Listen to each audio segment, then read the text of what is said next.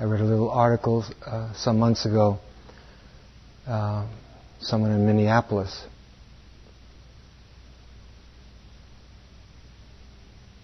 was complaining really, saying about how most of the people in Minneapolis give the cold a hard time. They're just so down on cold weather. And it was sort of a manifesto to try to liberate the cold from its bad reputation. And just saying, it's just cold. It sounded like he must have done a 3-month retreat here or something. To open to the cold, to not be so preoccupied with it, see it as a natural condition, see the positive side of it. We're much more alert when it's cold, at least to a point.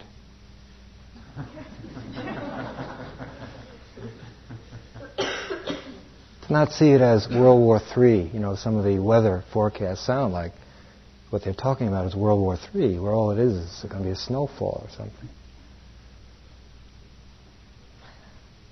Dogen Zenji, a very great Japanese Zen master,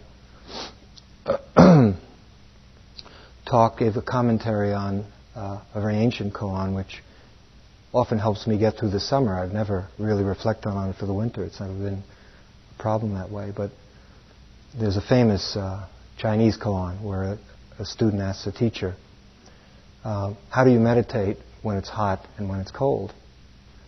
Because in Asia, certainly years ago, there was no central heating or air conditioning. And so a lot of the times you were trying to do this delicate work, and it was either too hot or too cold. So the answer was, kill hot, kill cold. One answer. Years later, there's confusion about what does that mean? It doesn't sound very Buddhist to me.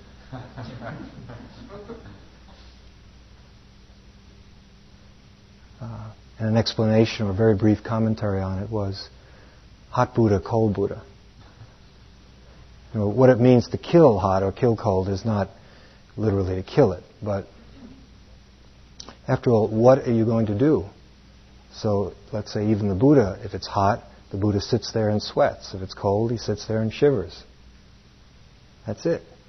But it's not more than that. Whereas we don't add on top of that all the many fabrications that the mind is capable about it, the struggle with it. And then, of course, when we make it into me and mine, I'm cold, I'm hot. And so it's just cold. Whereas with awareness, little by little, we can disentangle the fact that it's just cold or it's just hot from all that the mind is capable of concocting about it, sometimes not even realizing it. Regretting it, being annoyed. You tell me, what have you gone through? Hating it, looking for solutions all over the place. That makes it worse. That's what the man in Minneapolis was saying. Okay, does that help or what? It's just another application. Yes?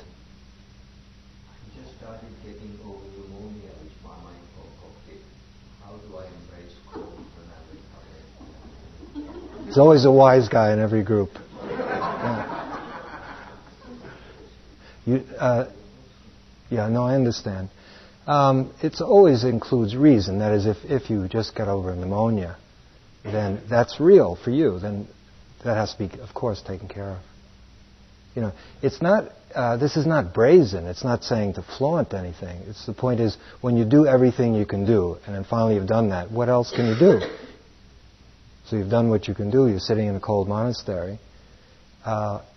You can rest with that since you've done what you can do. It's the same with anything else, with an illness or any social situation. When you've done what you can do, you can then relax into that because that's it. Or the mind can keep going over it, just plowing it over and over and making up all kinds of things. So I don't know. Should you be in this hall? Seriously, I'm not. Is it not healthy for you to be here? If it isn't, then shouldn't. Don't.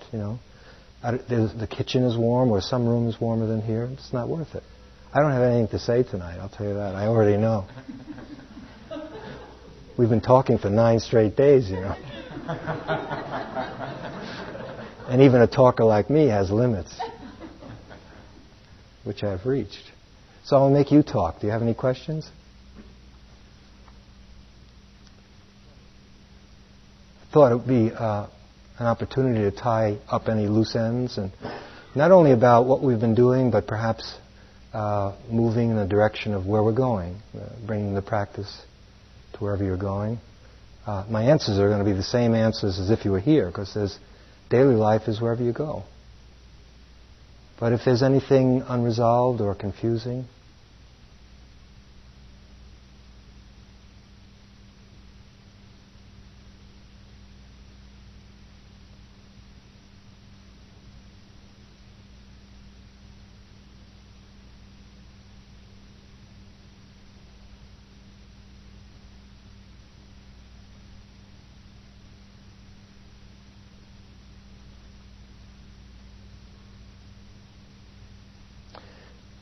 this part about cold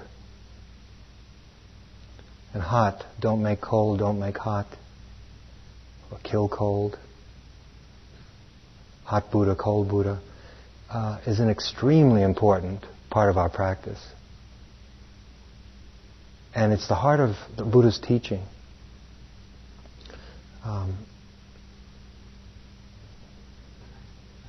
And if we can get even a little closer to understanding it, before we leave here, it would be helpful, because its applications are endless.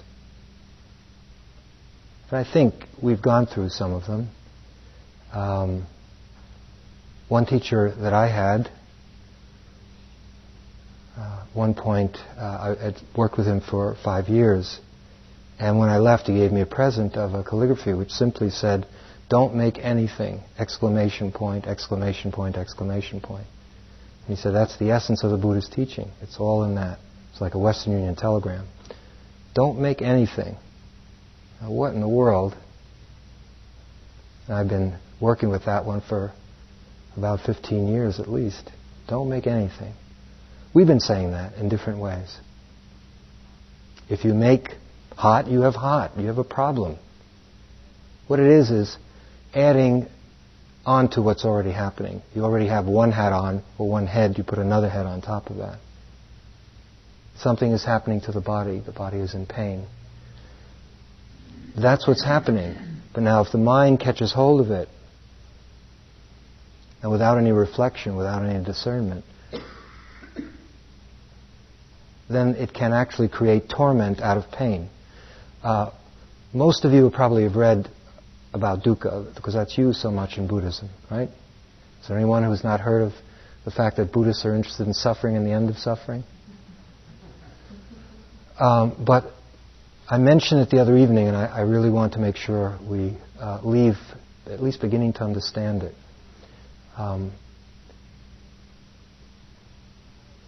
Because there's a profound aspect to it which we can miss easily. For example, it's often quoted to back up that what the Buddha is saying that birth is suffering, aging is suffering, sickness is suffering, dying is suffering. And that sounds obvious. And we're saying everything is suffering. But that's not...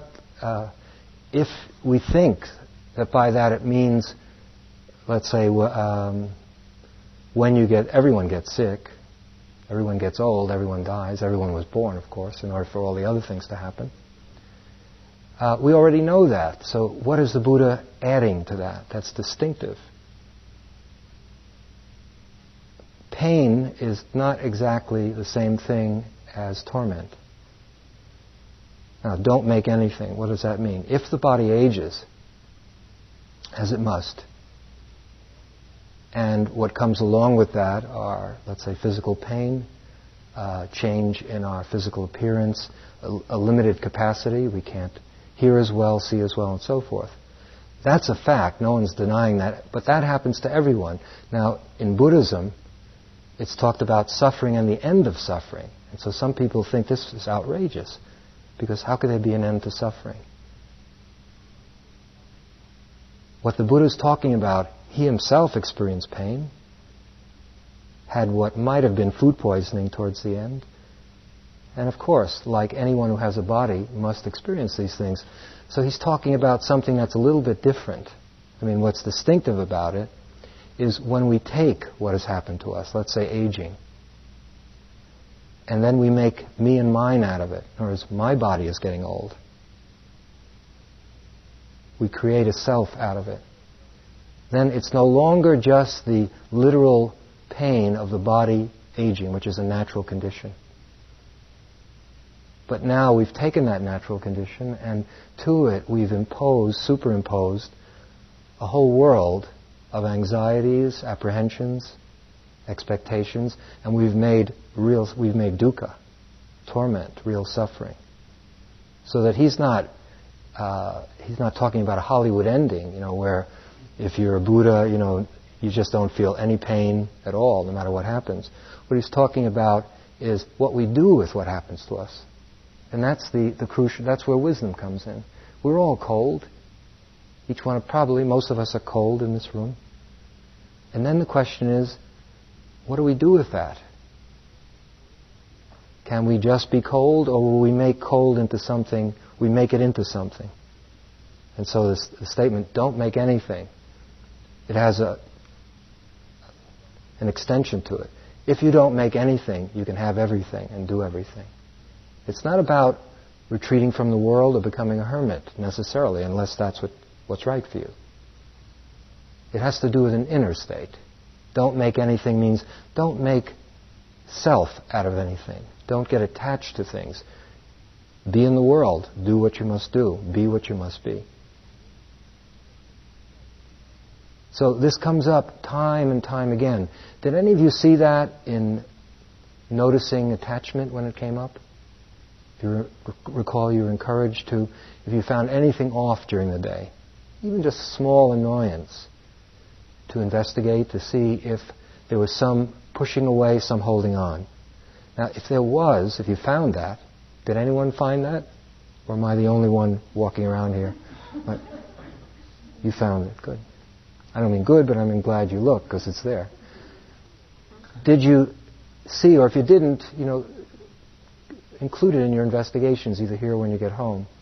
Invariably, you'll see it's another way of saying that in that moment there was me and mine. You have your walking track, and you're using it for the first 7 days, and it's really nice. I used to like the bowling alley. It's very nice. And so you go down there and you've got your place, it's cozy. The 8th day you come down there, there's someone else walking on your track. And it can be minor, but it's a feeling of there's some discomfort, there's even suffering sometimes. And if you look at it, that's my walking path. Now, if there's some pain, what got hurt was the my.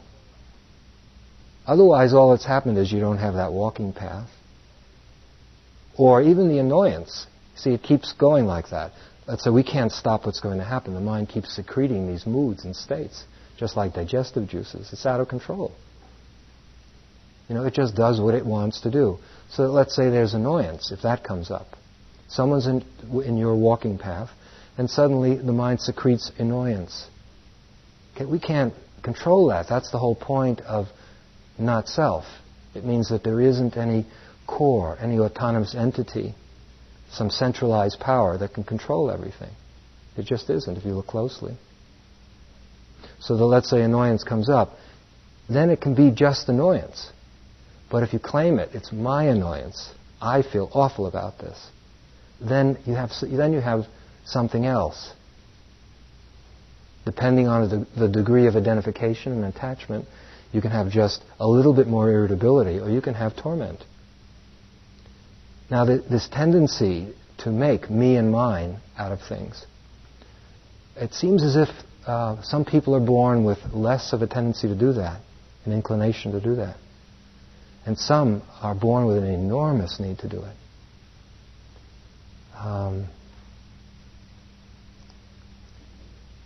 In our practice here,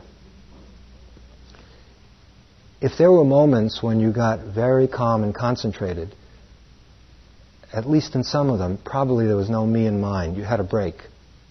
You had a vacation from it.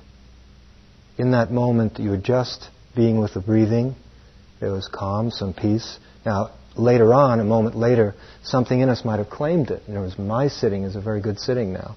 At that moment, you're setting up the foundation for suffering. You're laying you're laying it out, setting it up, setting yourself up, really.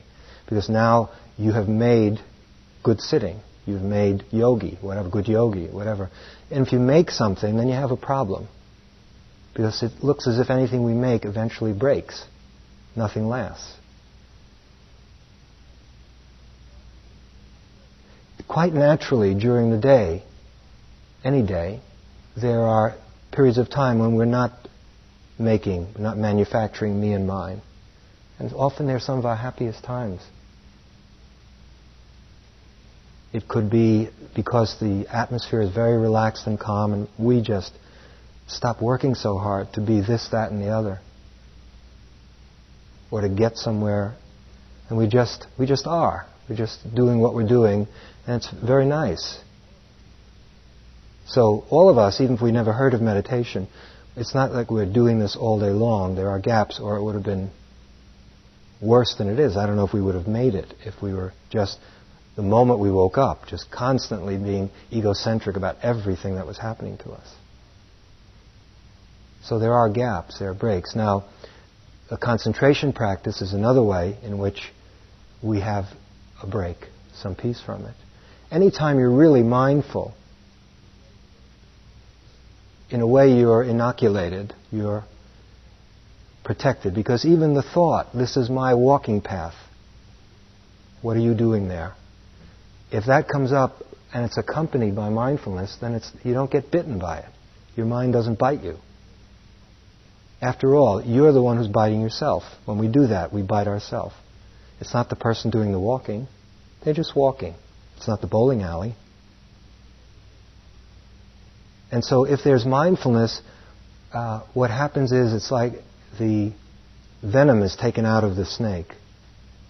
It goes through all the sounds, but it could even bite you, but it's all right, it's no problem. If there's no mindfulness, then what tends to happen is we fall into me and mine. My walking path, I'm picking something perhaps trivial. Although one time, for me, it wasn't. That's why I'm using it as an example. I really did like that bowling alley.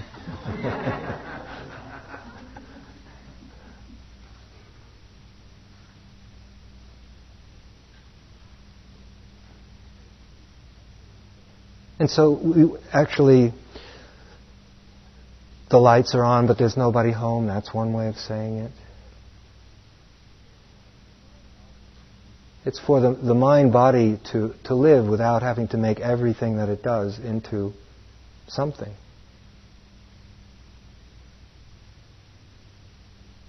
I don't know, perhaps this is confusing if you're new to this. It's actually, in a certain sense, not unique to Buddhism. It seems all the spiritual paths are talking about it. To come to God, when the mystics talk about that, you have to travel very light. And part of the reason that we have problems is that the ego wants to travel along with it. It wants to be there at the time to see enlightenment, so that it can take some credit for it. And the problem is that the only way you can get there is by leaving this behind. But that which wants to come with you won't stay behind, because it doesn't know that there's any other way to be. That if it isn't there, then it isn't a real event. If there isn't thinking about it, it's not real. The actual experience of enlightenment is nothing compared to just thinking about it, which is much more wonderful.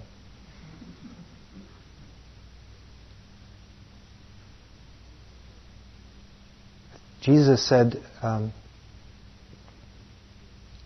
as I understand it, there was a very wealthy young man who was possibly wanted to follow Jesus. It was something to the effect, some of you can correct me if I don't have the details right.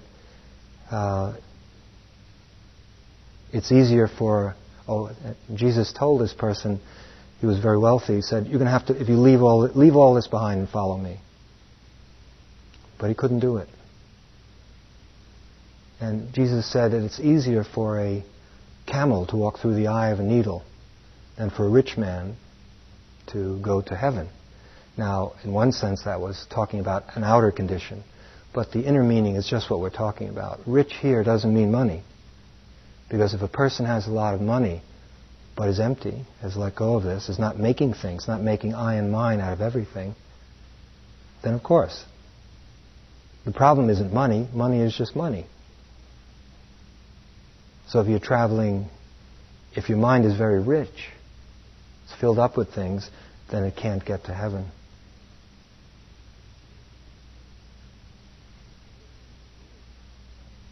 Now in Buddhism we talk about it from moment to moment, but it's really, they're all pointing to the same thing. The problem is us. We are our own worst problem. Any questions? Yeah. I asked Narayan the question, but the other night... You're going to see if we give different answers? I wanted to ask you... Pitting us against each other, dissension? That's wrong speech. The Buddha was very, very firm about that. Okay, go ahead. Yeah, I'm sorry. No, the other night you talked about bringing some warmth into the practice. It's not so much it's being attached. It's not like being on the top of a mountain with looking down. And I remember this story about the Zen monk that it's the second time I heard it. I mean, not just... the first time you talked about the burning, crying, going, talking, and he was saying, I grieve fully. Then you said that you talked to Ajahn Suwad after, and then he said, well, that's well and good that he cried and everything, but maybe the wisdom wasn't all there, right? Okay, so my question is, from his point of view, how then, it sounds like that's a cold place to be. It sounds like there could not be a whole lot of warmth there, but, from my perspective.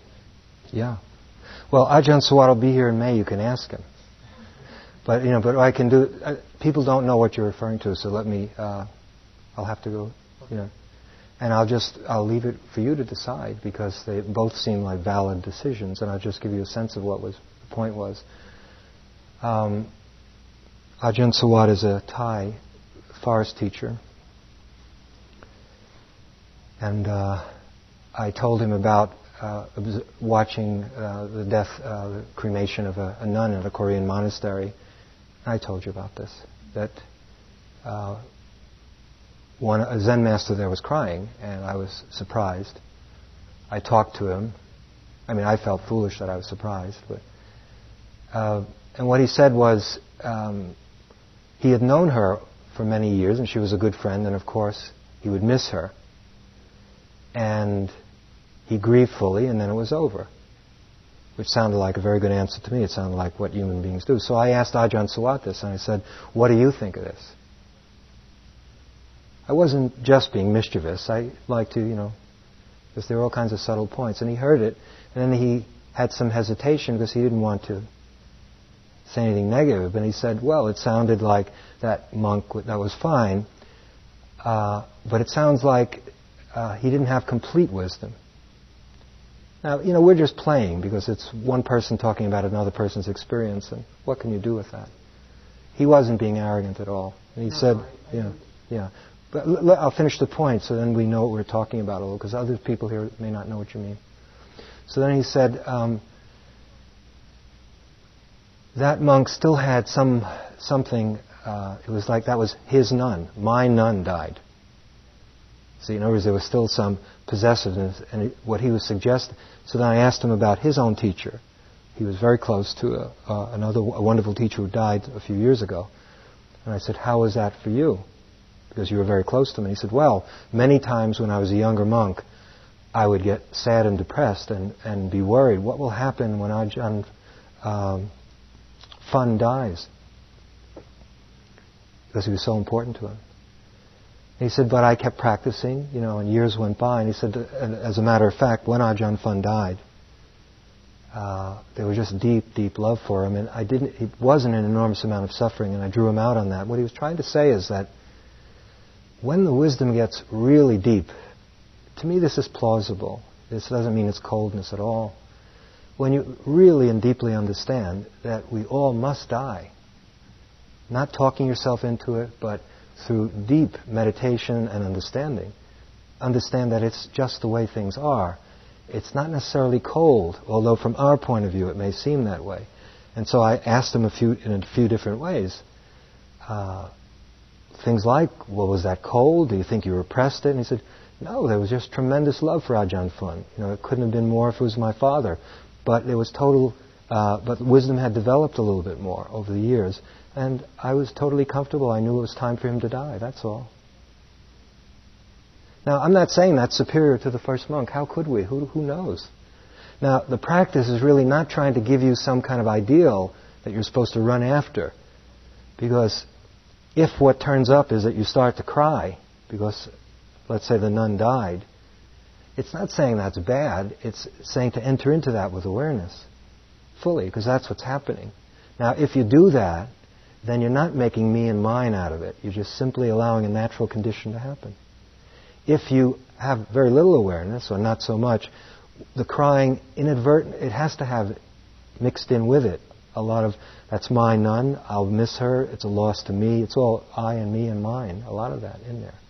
But it's not saying there's only one way to grieve or to mourn or to relate to a dead person, but it's pointing us in a direction that probably we all need to understand a bit better. Does that make any sense? Yeah. When he comes here, ask him. I'm comfortable with both of them, actually, both responses. I know. I guess I'm driving at the problem, equanimity turning into indifference, because I saw the Ajahn Suva's point of view coming from a very equanimous sort of place. So I think that I'm seeing possible problem in my practice with remaining equanimous, but at the same time maybe having a problem remaining equanimous but yet intimately in touch with the things. Sort of being the looking glass, but not being involved quite as much as when I'm sitting. The separation that you're talking about. So how to bring warmth into it? How to do both at the same time? It's hard for me to know exactly what you mean. But equanimity, by definition, for equanimity is not indifference. In other words, indifference is sometimes, it looks like equanimity. The two can look very much alike, but they couldn't be more different. Ajahn Suvat was certainly not talking about being indifferent. So, equanimity can have warmth in it. It has to. The key thing is the attachment.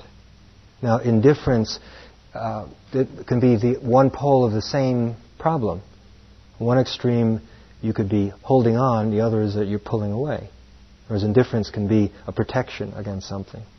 Being callous is often people develop a callous stance towards things to defend against their emotions. But that's the other side of getting lost in emotions. They're the same thing. Now equanimity is neither of those. It's even distance from what's happening. But the distance, again, is not that you're pulling away from it, is that there's an experience of it, a full and even experience of what's happening. And you're not knocked off course. You're not identified with what's happening. I don't see I don't think it's wise to try to program warmth into it, but rather to examine the way it is for you and let the warmth come naturally. But it's a little too abstract for me right now. Yeah. Is it a particular situation? I'll try and explain it. I have a lot of things come up, like feelings, for instance, and usually they're very troubling. And when I am usually sitting, I can watch them come up fairly easily, see them and they go away. And I'm just concerned that the possibility might be there of becoming detached in a very sterile way. Well, are you doing that? I'm not sure. I'm sort of trying to ask, what are the signs to know when you've turn things sterile when you've anesthetized rather than actually... Oh, the feeling is totally different. Okay. Yeah, that is, if you're asking the question, then you feel there's something off, right? I do. Yeah, then look at it carefully, investigate it and see it. Find out what's off. That means it takes very delicate work. It means you have to look at how you're relating to what you're being mindful of. That perhaps the mindfulness has got other things in it. It's not just being mindful. Equanimity is one way that can help us so we don't polarize it. It's very important to develop along with compassion. Maybe you've heard that. Many people who are, let's say, who work with people who are troubled, let's say if you're a therapist or a social worker, whatever you're doing, and of course compassion is necessary to really do that kind of work. I mean, it's done without compassion, but I think we all understand that that work ideally has some compassion in it. The equanimity factor comes in. Let's say now many people who are doing this kind of work are burnt out. That's something you hear a lot of. People who are working with very troubled people, physically and emotionally troubled people, get burnt out a lot. And some of them, people who are getting burnt out, are very kind, feeling, compassionate people. Now, the Buddhist suggestion, or one suggestion, I don't want to harden it into some kind of ideology, what you could suggest, and I'm speaking now in general, but maybe it has to do with what you're undergoing or not, would be, compassion would be, for example, doing what you can do for somebody. And sometimes you reach a point where you realize that's all you can do. You know, you've done everything you can do, whatever that is, economic, love, food, care, warmth, etc. And you realize that's all you can do, that the person has their own karma and their own destiny that has to be lived out, and there's nothing else that you can do. The equanimity comes in that you rest peacefully in understanding that you've done what you can do, and now this other person is an heir to their own karma. They've inherited it. There's nothing that anyone can do. I heard Kalu Rinpoche give advice to parents once. Parents were just really concerned. They were asking him all these questions, sort of taking the blame for anything that went wrong with their children. Of course, also taking the credit that when anything went right with their children. But in this particular point, it was mainly what was going wrong. And Kalu Rinpoche saw how incredibly involved they were with everything that went wrong with their children's lives. And he said, you know, when a child comes into the world, they already come in with a lot of their own karma. Part of that is, of course, having you as the parents. Now, you know, I didn't really mean it that way, but okay. I was just being descriptive.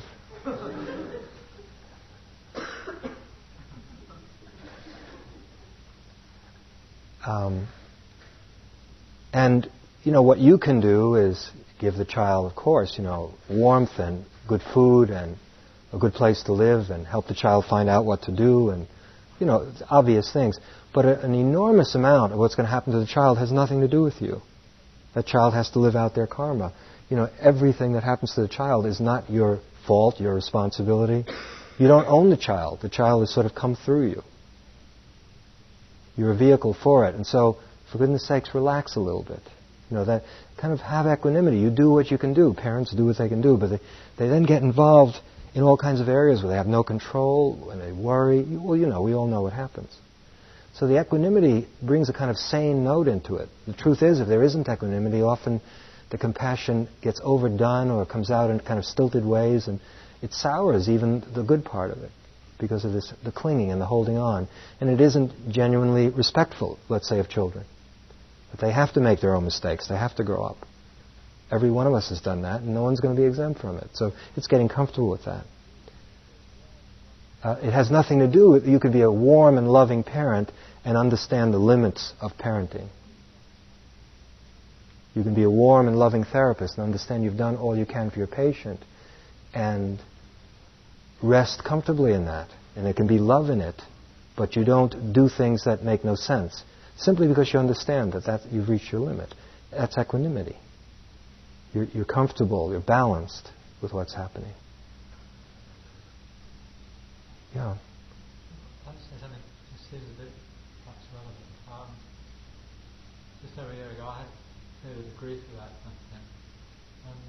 You had to grieve about something? Yes, I see. Very intense. Fairly brief in the intense part. And well, I let it sort of come out, and it didn't actually last too long.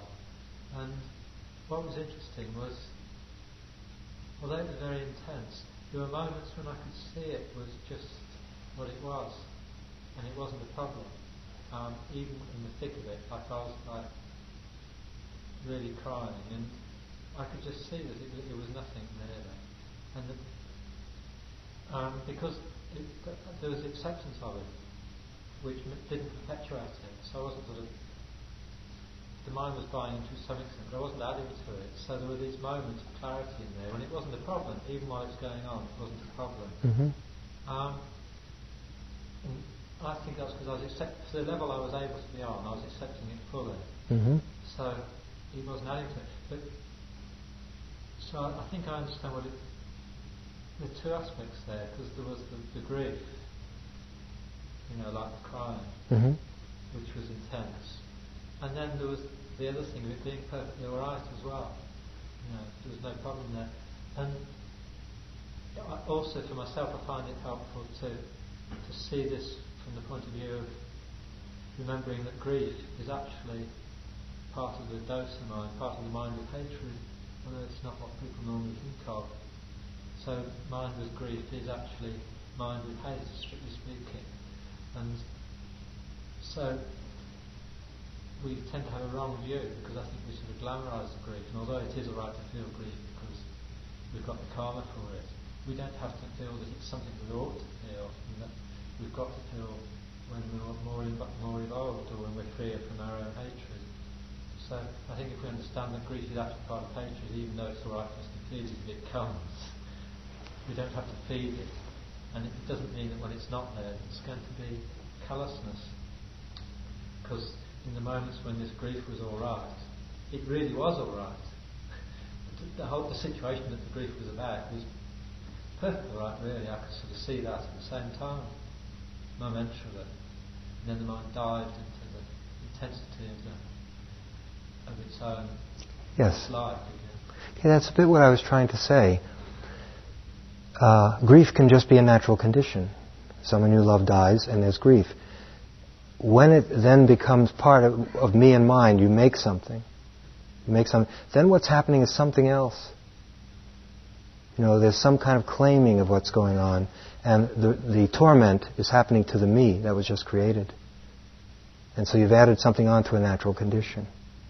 And if you see that, even if it does momentarily do that, tormenting itself, mm-hmm. if you accept that in the moment it does it, mm-hmm. even that moment it doesn't last, and then it's almost like seeing schizophrenic. Momentarily the mind can be quite alright about the whole thing, and then it might dive in again. And you sort of know there's this apparent problem, there's no problem really. It's not callousness mm-hmm. or hardness.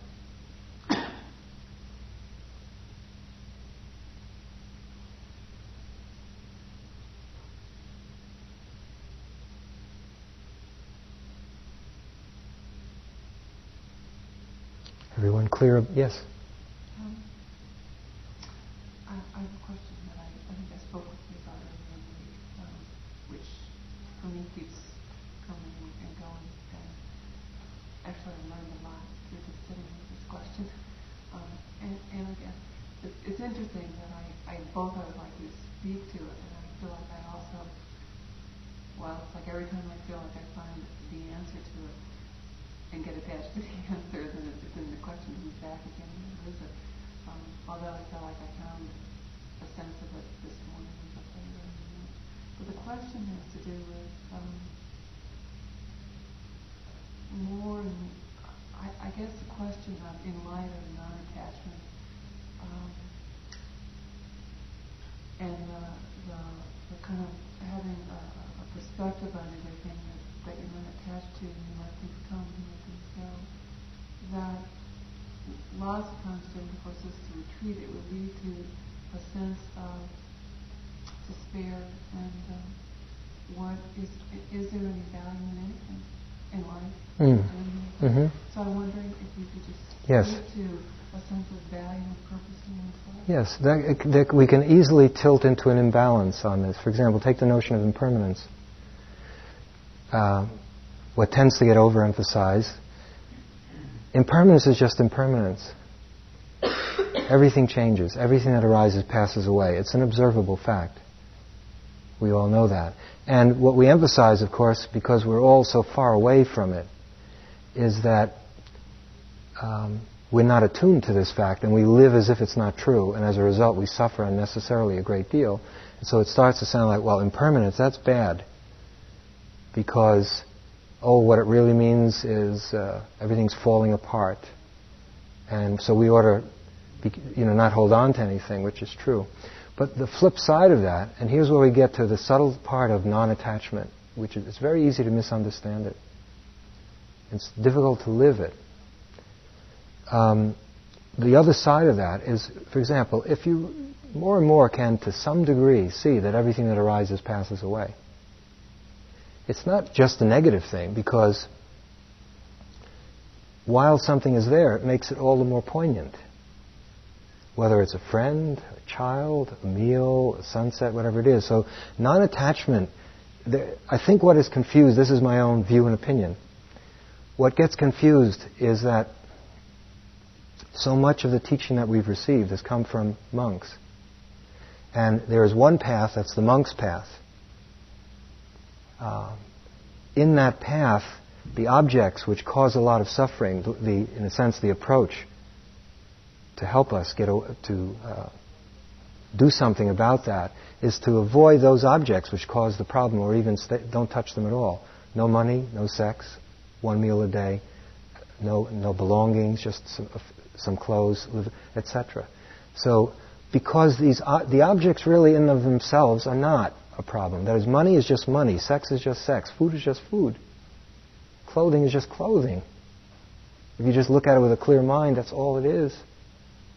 Okay, but it has a health. The monk's path, monks and nuns' path, is very realistic. I mean, it's having a healthy respect that they say, look around you. How many people? It's true. All it is green stuff and just a natural process of, let's say, making love. But look, most people are destroyed by it. They either have too much of it or not enough. They're either overeating or undereating, or have too much sex or not enough sex, or starving, or just drowning in money, or just have so many belongings they don't know what to do with it, or don't have anything, have to live out in the street. And so that what they're saying is it's a kind of a healthy fear. Healthy. It's sort of like, wow, okay, those energies are really powerful. Sexual energy, food energy, just take those two. We'll throw in money, because who has really learned how to work with those in a very balanced way? So one approach is you just minimize contact with those objects because they're so dangerous, and they've demonstrated they are. Most of us don't know what to do with it. And so a whole path evolves to stay away from that and to use the energy that you can have by having a simplified life. In other words, if you can do that, if you're cut out for it. And that can be a very powerful and wonderful path. Okay, now it turns out here we are lay people. We're in the world. We handle money, we make love, we eat. We have homes and clothes and all the rest of it. We have to be careful that we don't kind of have this mixture of sort of we're neither monks and nuns nor lay people. We don't quite know what we are. It's kind of off again, on again, Willie, or whatever that phrase was. So that, sometimes we have that standard, either consciously or without our knowing it, coloring what we do and not letting us really touch things in the world, thinking they're dirty or they're bad, and then we go crazy and we get all involved with things. But the way of living of non-attachment is something like this. It doesn't mean you have to renounce things. What you have to renounce is the way you relate to the things. One of my first teachers was a yogi from India who was a very wealthy banker in India. And, as best as I could understand, and others who studied with him, he was really free of all that. And he used his money very skillfully. He himself, he dressed well. He had certainly what he needed. And he was just very free of money and used money all the time, helping people, directing funds in certain ways, using the banking system. Money itself is not a problem. If you can be free of it, it's an energy. It's powerful. It's very good. And it's the same with everything else. So we have a different path, it seems to me. And sometimes a lot of people who are in the spiritual path are ambivalent. They're not haven't fully decided, taken the monks and nuns path, which has certain dignity, nobility. It's a very beautiful path. But you've got to really do it. You can't sort of kind of do it. Because if you do, it's a mess. And that has happened to many American monks especially. We've seen it. People are just like wavering and not sure what they are or what they're attempting to be. It's a very tricky thing because I've lived with monks and nuns a lot. And I've gotten to know what goes on inside. I don't have a romantic picture of it. I have the deepest respect for the ideal of, let's say, the Arya Sangha, the order of monks and nuns. The nuns' order is starting to get revived now. It's been a bit dormant for a while. For the ideal, and when it's carried out, and there are plenty of people who are really doing it, but an enormous number of monks and nuns are not. What they're doing, for example, what is more spiritual? Let's say if you have somebody who's wearing monk's clothes, shaven head, just eating one meal a day, etc., no sex and not carrying money. But if all day long they're walking around, I'm a monk, I'm a monk, I'm a monk, I'm a monk, I'm a monk, I'm a monk, you're a layperson, you're a layperson, you're a layperson, you're a layperson. Is that any more free? I would say it's less free if you were a layperson and you were just simple, not preoccupied with being a layperson or a monk, a clear mind, using the things of the world which have their own beauty. There's nothing wrong with food necessarily, or money, or making love, or having a home. None of those things are in and of themselves suffering. They're just what they are. It's just that we don't know how to do it. We don't know how to live with them. We get attached, we get over or under or something. So, by the way, the state of being an arhat has nothing to do with being a monk or not a monk. That's beyond. Being a monk or a nun in that life, that's a conventional form. That's a convention. That's something that's been devised as a skillful means to help people, and some it helps them a lot. It's kept Buddhism alive for all these years. So the art of, if you got sad, you ought to look into that. What is that about? Because non-attachment can mean, let's say, doing whatever you do fully. That's what we've been encouraging. We've been encouraging all of us, encouraging ourselves to do it. That is, it means when it's time to eat, to be able to eat. But when the meal's over, it's over. Now, it's a different kind of training. What you're learning there is you're learning how to fully do something and how, when it's over, to move on to what's next. I think that has its own rigors. It's very difficult. It has its own dignity. To learn how now, how are you going to learn that? It seems to me you've got to dive in. Otherwise we're going to be constantly poised in this strange state of neither living the monk's path or fully under the things of the world are intimidating. We kind of dabble in them, and we dabble in the so-called spiritual path. We're neither. I had one teacher, Swami Chinmayananda, who was a Hindu, who I heard him, tell a lot of his students. He said, many of you'd be better off. Why don't you go and just become successful businessmen, for goodness sakes, and get it over with. You're not really yogis, you're not really in the business world, you don't have relationships, what are you doing? You're just trying to avoid everything, playing it safe, cutting corners all over the place. And he said, I think you're better off. Just go into business and do that 100% is better than being a half-baked yogi. Use a stronger word than baked.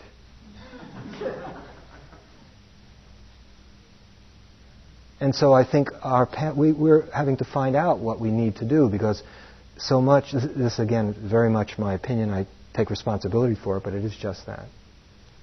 I feel that I've had a number of excellent teachers who have been monks, and I also feel that some of the advice they've given me sometimes has not been exactly correct, because they haven't known what it's like to be in the world. And it's not that they're bad, it's just that they've grown up in with totally different challenges and see lay people very differently. So non-attachment is just another way of living. It could be another way of living freely in the world. Does that make sense to you? It's very important to know what you want.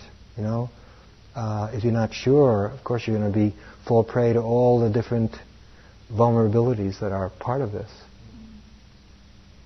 I think that's why I asked the question, because when before I came here, I think that was my attitude towards my life and living and doing it, and I felt like form is form. Yeah, whether exactly. you're a monk or you're working in the world or whatever, that to be too attached to it or too repelled by it or pushed away, that they're both forms of attachment. Yes. And that to just simply to live fully with whatever it is you're doing. And that there's a sense, and then like this morning I was enjoying that just being immersed in because the weather was so changing from the ice storm and the wind and the blowing, and so being immersed and delighted by the change that happens all the time. And I feel like that to me was a very simple reminder of course, everything I do changes and there's a delight in everything. And yet it's that formless quality that I bring to it. That's my understanding of non-attachment, is that sometimes essential formlessness, you're not attached to whatever form, although you participate in it.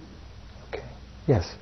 Let me just close, because I think I don't want us to talk too much. The retreat is still very much with us. As I understand what you're saying, you're getting at a very, very subtle point in our practice, which is really, if you get attached to form, you'll suffer. If you get attached to emptiness, you'll suffer too. In other words, if you get attached to formlessness. The truth is, form is here to stay. We need form. And emptiness or formlessness, and it's a very delicate, and that's what non-attachment is. It's not getting stuck anywhere. Let me give you, many monks know this. They know it really well.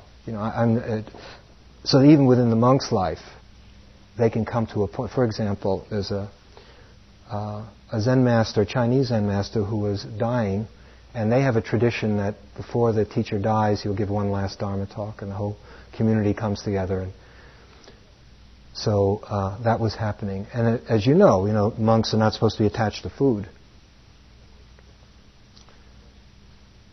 So they'll even reflect on the repulsiveness of food sometimes, just to use food just to stay healthy, but no more. Okay.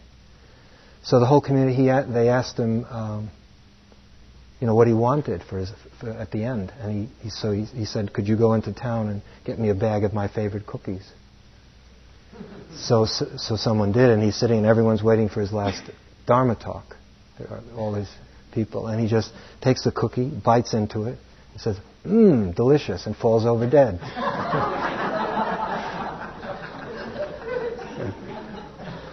Okay, now you can see what he's trying saying. You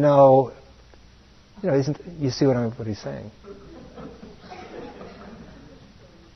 So there are a lot of subtle twists in this. You can get attached to anything, to stillness, then the opposite of stillness. And so it's our practice is constantly seeing through these things that cause problems.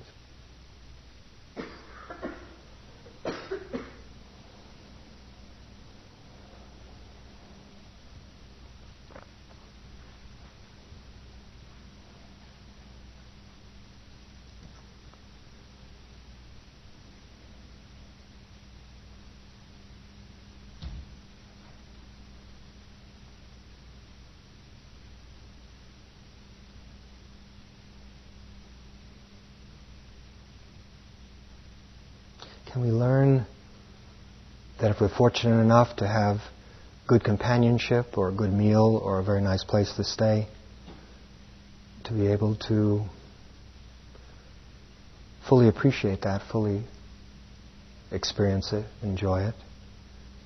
And when it's gone, for it to be gone, it's okay. And when we have to do without, for us to be able to do that, for us to be strong enough to do without, no big deal. It seems to me that's some of the things we have to learn. Some of our path is that. Okay.